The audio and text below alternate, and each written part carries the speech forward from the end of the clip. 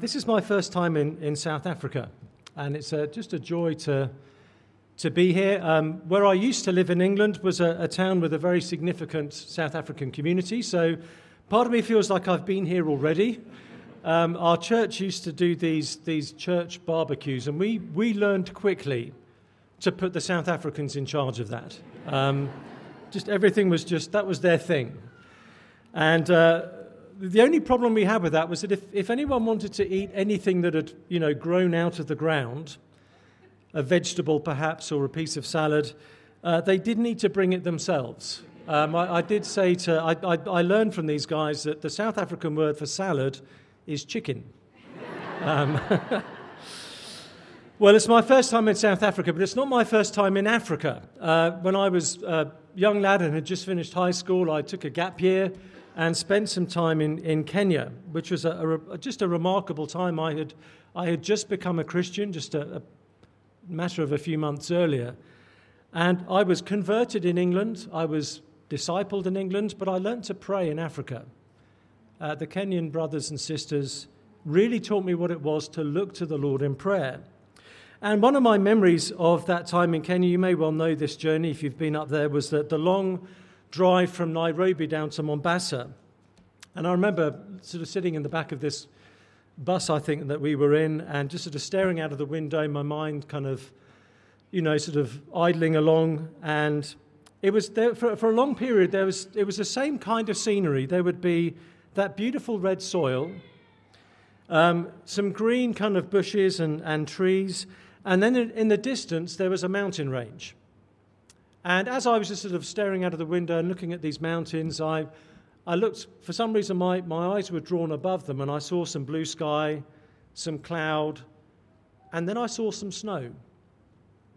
And I was thinking, what is that? And then I realized I was looking at the peak of Kilimanjaro. I was looking at all this snow that was so far above everything else. And the whole of that mountain range looked amazing, but your eyes kept being drawn to that extraordinary peak. And I mention that because this verse we're looking at in Mark chapter 10, if you've got a Bible to hand, do please look up that passage. I feel the same way about this verse. All of Mark 10 is like an amazing mountain range.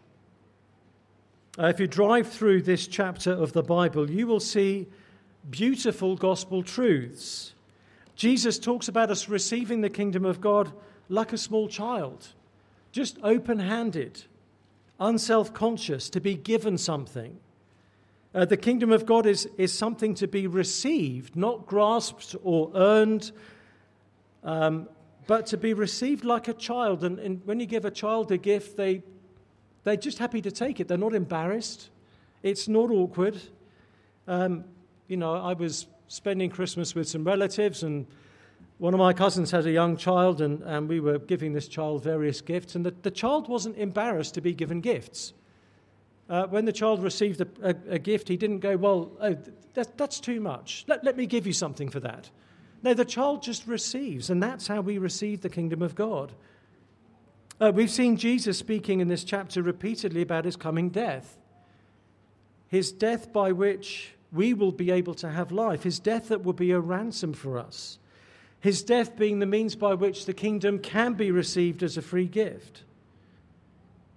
So there's a lot of just beauty to see in this chapter, but I want us to focus in on those few verses we had read to us. Mark 10, verses 28 to 30. We've just had the account of the rich young ruler. This is a man who wanted to follow Jesus. He looked like he was primary disciple material, and yet he wasn't willing to give up what Jesus was calling him to. And so he walked away sad. And as we read the account, we feel sad at what has just happened. And it prompts Peter to say what he says in verse 28. So we're told in verse 28, Peter began to say to Jesus, "See, we have left everything and followed you." Now, there are two ways Peter could be saying that. He could be saying that as a boast, and I suspect he was. From what we know of Peter, he was a bit full of bravado. So Peter could be saying to Jesus, hey, we've given up everything. Yeah, with that rich young man, it didn't work out with him, but Look how amazing we are as disciples. And I wonder if the sort of subtext is Peter saying to Jesus, aren't you lucky to have us as your disciples? But you could make the same comment of verse 28, not in boasting, but in despair. And maybe that's where some of us are at this evening. To say to Jesus, we've left everything and followed you. Maybe some of us are feeling as though we've put a lot on the line for Jesus. And we're wondering if he's going to be worth it. Is he going to pull through for us? And so we're saying to Jesus, in effect, listen, I've put so much on the line for you. Is this going to be okay? Do you know how much I've given up? Do you know how hard this can be? Well, either way, whether we're kind of bragging like Peter or just despairing, Jesus' response is an amazing promise. It's amazing because of what Jesus has for us, but it's amazing too for how it involves us. And it gets to the heart of who we are as the people of God. And there's a particular word at the heart of this promise that I hope we will take to heart. I hope that we will embody. I hope we will cherish. The word is hundredfold. So I want to think about this passage in three parts. We're going to think about what we leave, what we receive, and what we provide. So firstly, what we leave. Jesus says these words to Peter in verse 29. Jesus said, "Truly I say to you." Now, in verse 28, Mark said Peter began to say these things to Jesus, so it suggests Jesus cut him off. Okay, Peter, we've had enough of you. And Jesus says in verse 29, "Truly I say to you, there is no one who has left house or brothers or sisters or mother or father or children or lands for my sake and for the gospel who will not receive 100-fold now in this time." So notice Jesus assumes we will leave things to follow him. Jesus wants us to know it will be costly to be his disciples. And one of the things I love about Jesus is that he doesn't hide that. He's always upfront about that. You may remember in Mark chapter 8, Jesus said, "If anyone would come after me, let him deny himself and take up his cross and follow me." Jesus doesn't wait until people are through the door before he tells them how much it's going to cost to follow him. There's no bait and switch. Similarly, in Mark 8, verse 35, in the next verse, Jesus follows that comment up by saying, "Whoever would save his life will lose it, but whoever loses his life for my sake and the gospel's will save it." In other words, Jesus is saying, listen, there are going to be times when following me feels like it's killing you.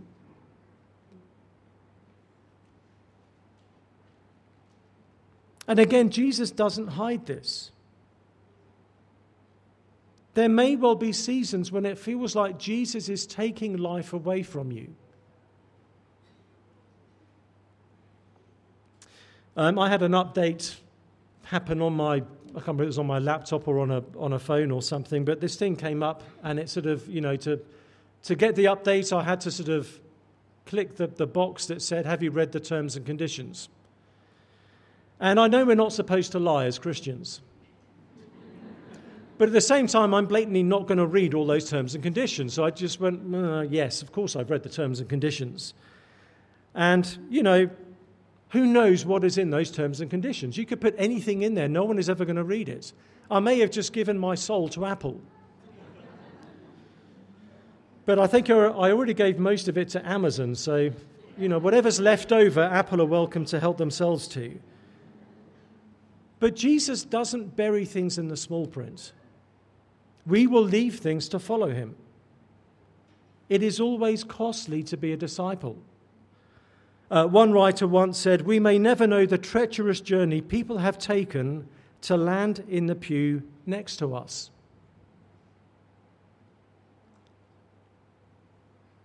The Christians who are sitting around you this evening may well be bearing a cost that is hidden to you. So Jesus assumes we will leave things to follow him. Jesus also assumes the most costly thing to leave will be relational.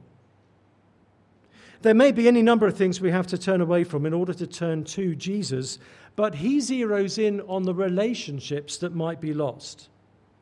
The rich young ruler was not willing to even leave his stuff to follow Jesus. But Jesus is showing us there will be those who, if they need to be prepared to leave their community to follow Jesus. That is not a sacrifice all of us have to make, mercifully. But there are those who, if they become Christians, they will actually lose their community. They may well lose their family, their home, their kin. We can think of particular cultural backgrounds or religious backgrounds where that will be the case. Someone knows that, hang on, if I become a Christian, I will never, ever be able to see my family again. Sometimes following Jesus can cost that much.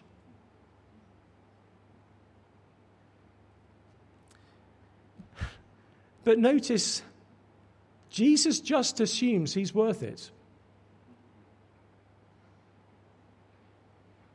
Jesus says in verse 29, people may have left house, brothers, sisters, mother, father, children, and lands for my sake and the gospel. Think about that. The instinct of many of us is that there is nothing more important in life than our family, than our kin, than those who are nearest and dearest to us. And Jesus says, I am. We see how audacious Jesus is. This is just typical of Jesus, to make a claim like this. He says, the most important, the dearest, the strongest, the most meaningful relationships we can have in this world, Jesus says he supersedes. He is able to eclipse. He's assuming he's more compelling than our own parents, our own siblings, our own children. In fact, Jesus says he's more compelling than all of those things combined.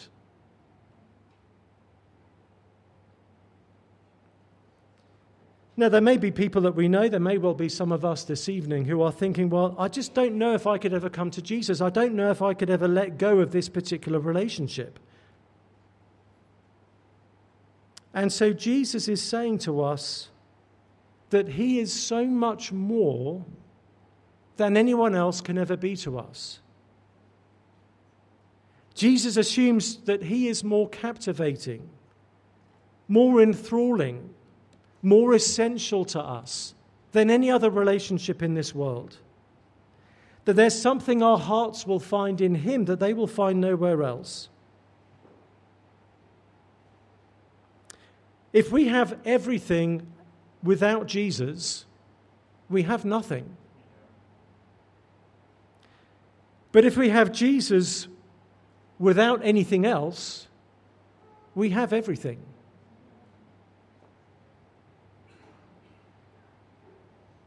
So we think about what we leave.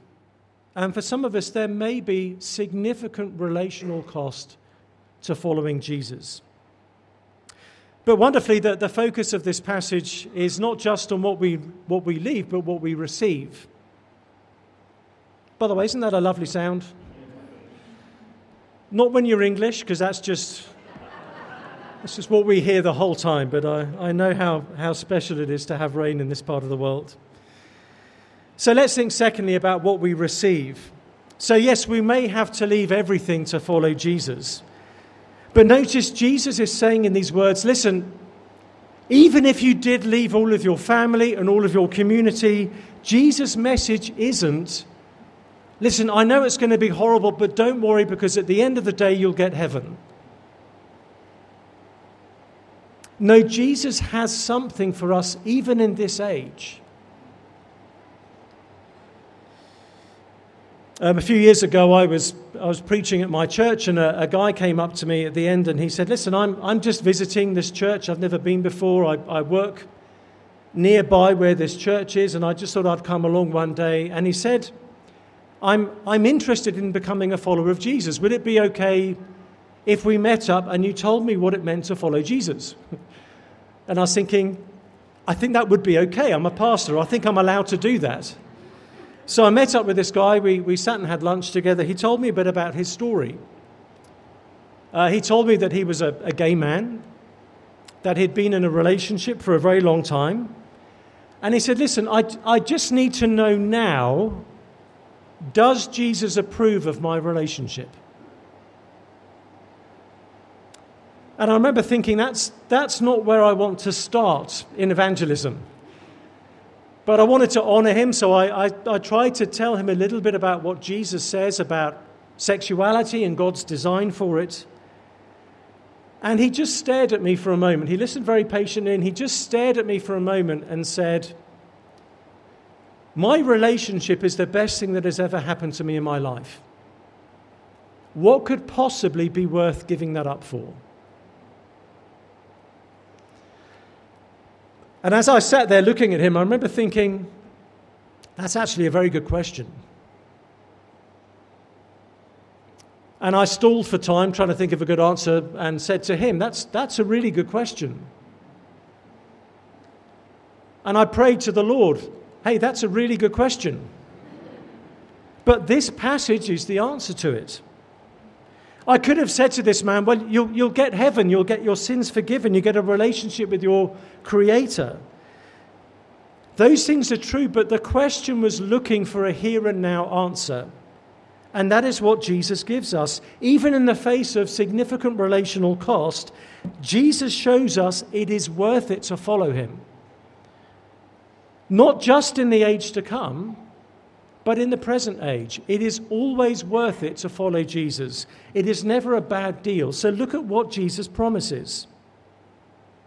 Again, he casts this in relational terms. He says in verse 29, there is no one who has left house or brothers or sister or mother or father or children or lands for my sake and for the gospel who will not receive 100-fold now, in this time. Houses, brothers, sisters, mothers, children, lands, and yes, persecutions too, and in the age to come, eternal life. So look at what Jesus is promising to the one who leaves everything to follow him. Jesus says they will have houses. Now, it'd be lovely if Jesus was promising that all of us would have a sort of, many properties that we owned.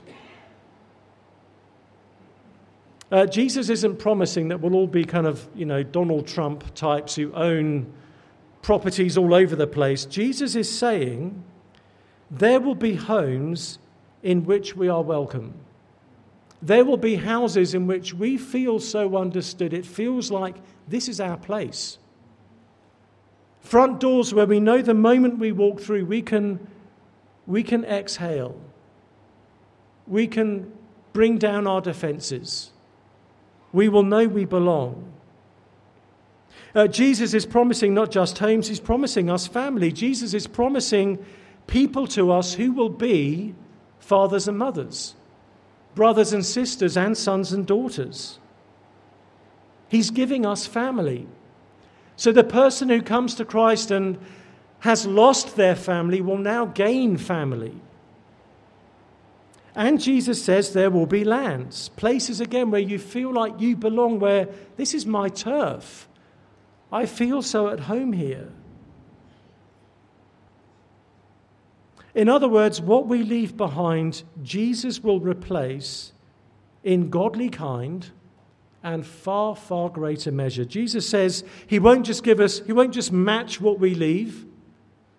He won't just, I'll see what you've left you and I'll raise you a little bit as compensation. No, Jesus says we will receive 100-fold.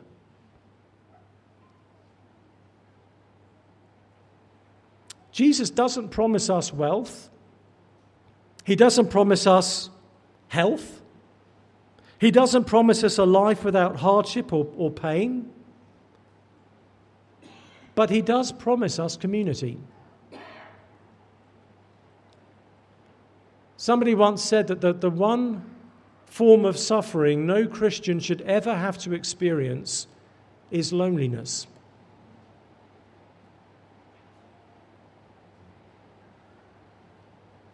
I have a very dear friend who is from a particular Muslim background, and he knew when he first began to think about the claims of Jesus, he knew that if he became a Christian, he would not see his family again. He would be rejected by them.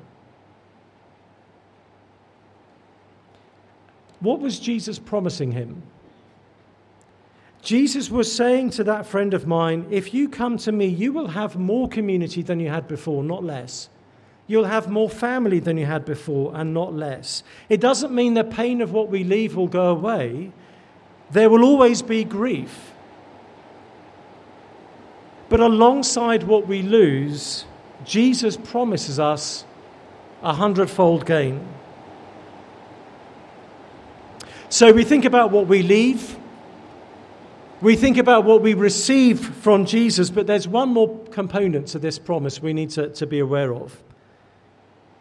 And that is what we provide.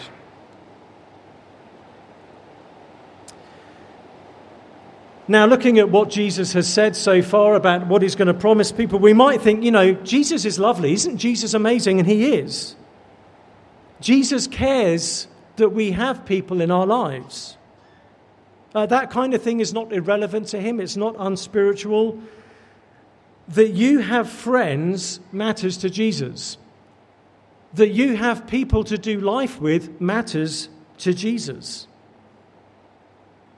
He's actually promised that for you. He's staked his reputation on it.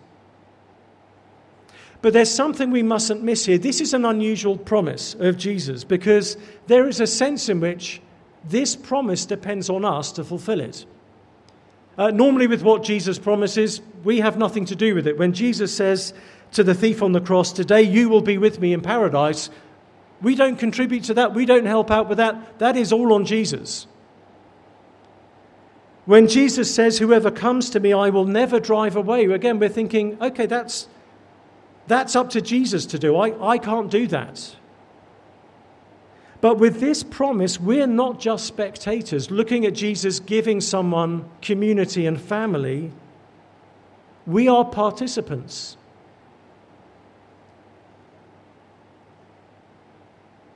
So one of the things we need to realize looking at this text is that we are the fathers and mothers and brothers and sisters and sons and daughters that Jesus is promising.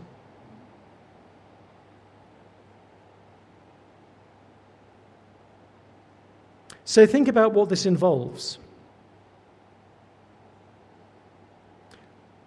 We need to provide for one another what we have.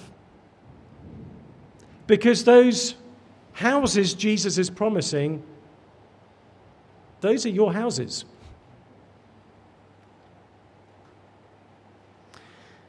I don't know if you remember the Hobbit movies a few years ago. They weren't amazing movies, but, they were pretty good.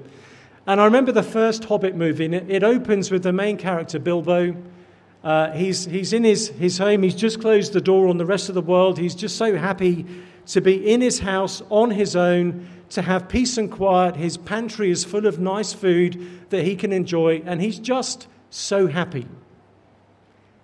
And then there's a knock at the door, and a dwarf or two turns up, and they don't even acknowledge him. They just walk straight in, start helping themselves to his food, start sort of making a mess in his house, and just as he's trying to kind of get his head around what's just happened, there's another knock at the door, and there's more who come, another knock and more, and I can't remember how many, 12 or so dwarves end up turning up, making a mess of his house, eating all of his food, and his head is spinning.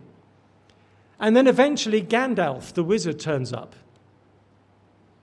And Gandalf explains that he had put a magic mark on Bilbo's front door as a signal to these dwarves, this is where you can come and just help yourself to everything.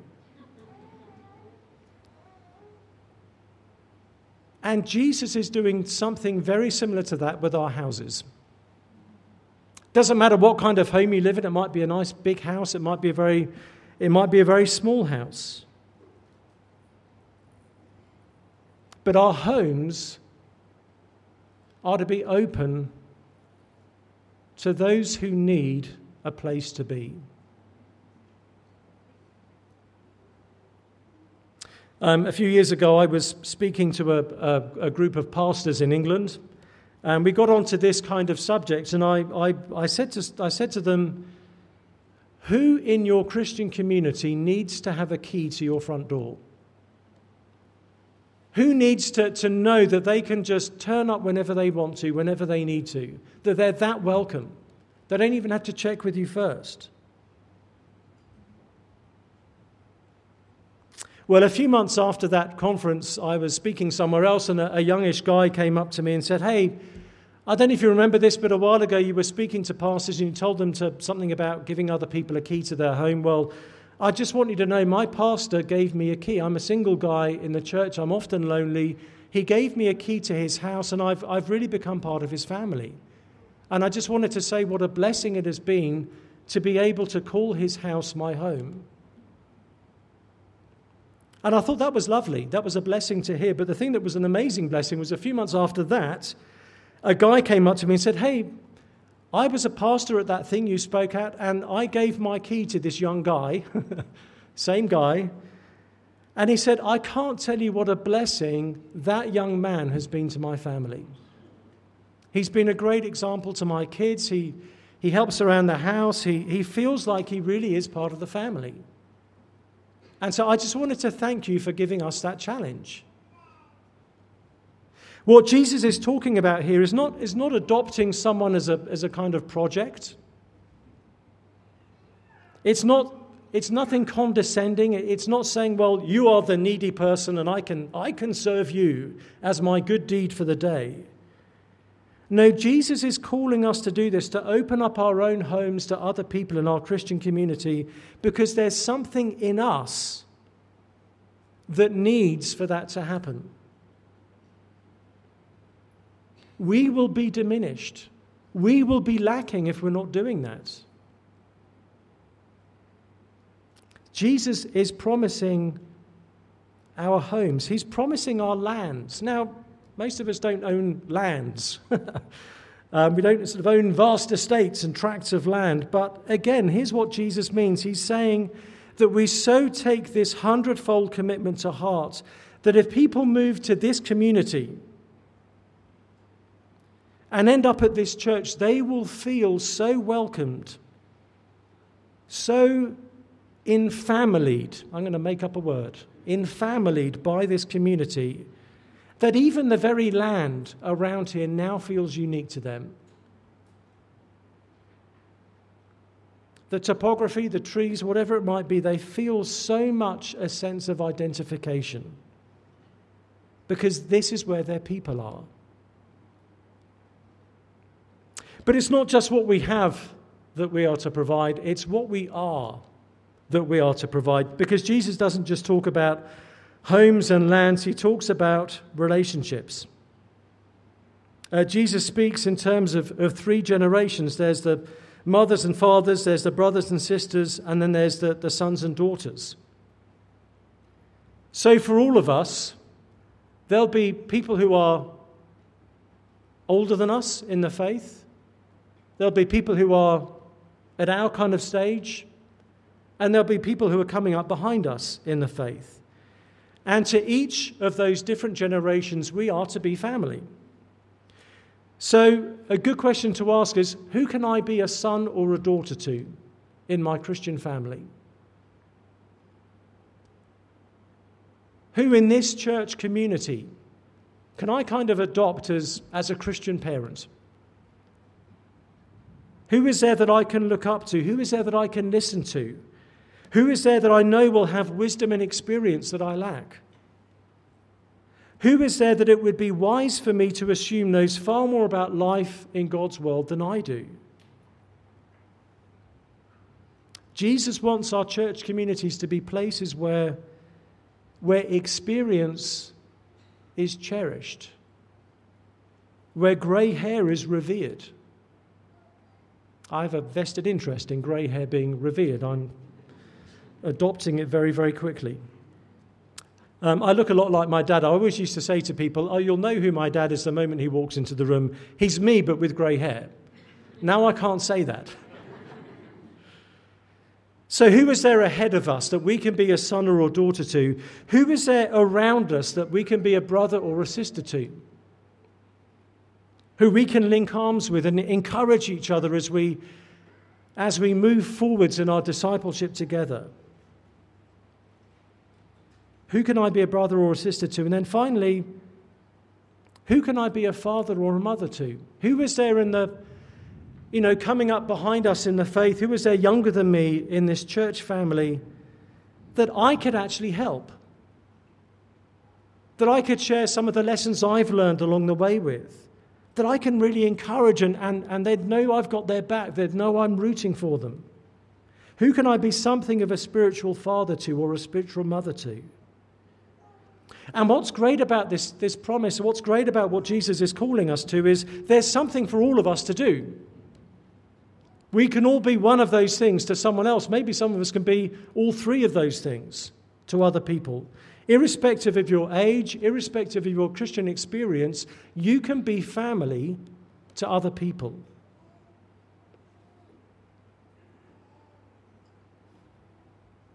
So we thought about what we leave and the pain that can often come with that. We thought about what we receive and this just mind-blowing promise of Jesus. And we think about what we provide. That actually we embody the fulfillment of this promise to those who most need it. I want to close by sharing a verse from John chapter 19. Do you know when sometimes you're just reading through a part of the Bible, you're kind of minding your own business, and some verse just suddenly comes alive to you? Well, this is a verse right at the end of, is it the end of John 19? No, it's halfway through John 19. It's verses 26 and 27. This is during the crucifixion of Jesus. As Jesus is hanging on a cross. We're told in verse 26, when Jesus saw his mother and the disciple whom he loved, which is John, standing nearby, he said to his mother, "Woman, behold your son." Then he said to the disciple, "Behold your mother." And from that hour, the disciple took her to his own home. It's amazing that even as he is experiencing the agony of crucifixion, Jesus is still thinking of the relational needs of his people. And so Jesus says to Mary, "Hey, John over there, he's now your son." And he says to John, "Hey, Mary, she's now your mother."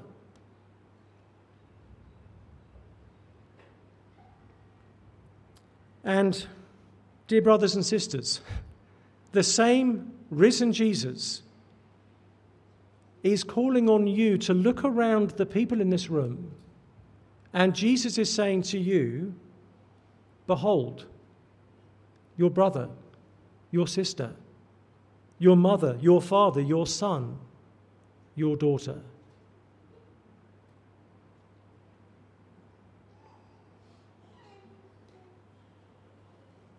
And the wonderful thing is, the more we embody as a church this 100-fold promise of Jesus,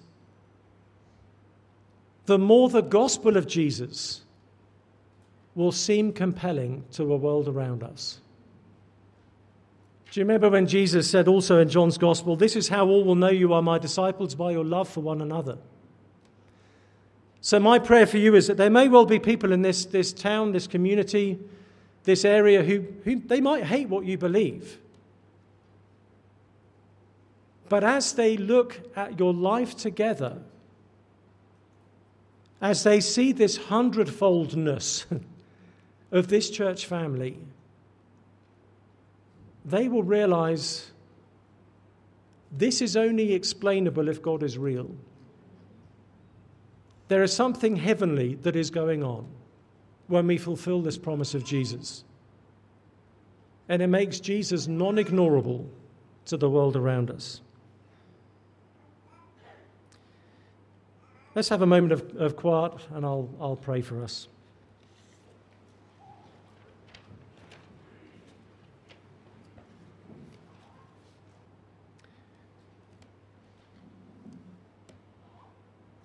Jesus said, "Truly I say to you, there is no one who has left house or brothers or sisters or mother or father or children or lands for my sake and for the gospel, who will not receive 100-fold now in this time, houses and brothers and sisters and mothers and children and lands, with persecutions, and in the age to come, eternal life." Our Father, we thank you for these staggering, precious words of Jesus. We thank you that he cares for us in this part of our lives. That as we come to him, we don't need to be alone. That we can have a richness of community that can't be found anywhere else in this world. Father, for those in this room who have lost family or relationships because of their faith in Jesus, please would this promise be very real? Would it be a great comfort? And to all of us, Father, help us to cherish these words by being part of their fulfillment. Help us to give ourselves to one another. Help us to be spiritual fathers and mothers, spiritual brothers and sisters, spiritual sons and daughters to this family in which you have placed us. Father, we thank you for the privilege we have of being your people together. Though we may be from different backgrounds, different ethnicities, different cultures, different personalities, you knit us together in Jesus and make us family. Help us to experience the joy of living as your 100-fold people. We pray this so that those who have left so much to follow Jesus would feel so richly blessed and provided for by Christ himself through his people. We pray it, Lord, for our own sakes, that it would crack open our hearts even more to you to be serving one another in this way. And we pray it, Lord, for the sake of those around us who don't know you, that this community of your people might be a living demonstration of the truth of the gospel. That the love seen here, the community experienced here, the sense of family that is here might be so palpable that people come and find Jesus as a result of it. For we pray this in Jesus' name. Amen.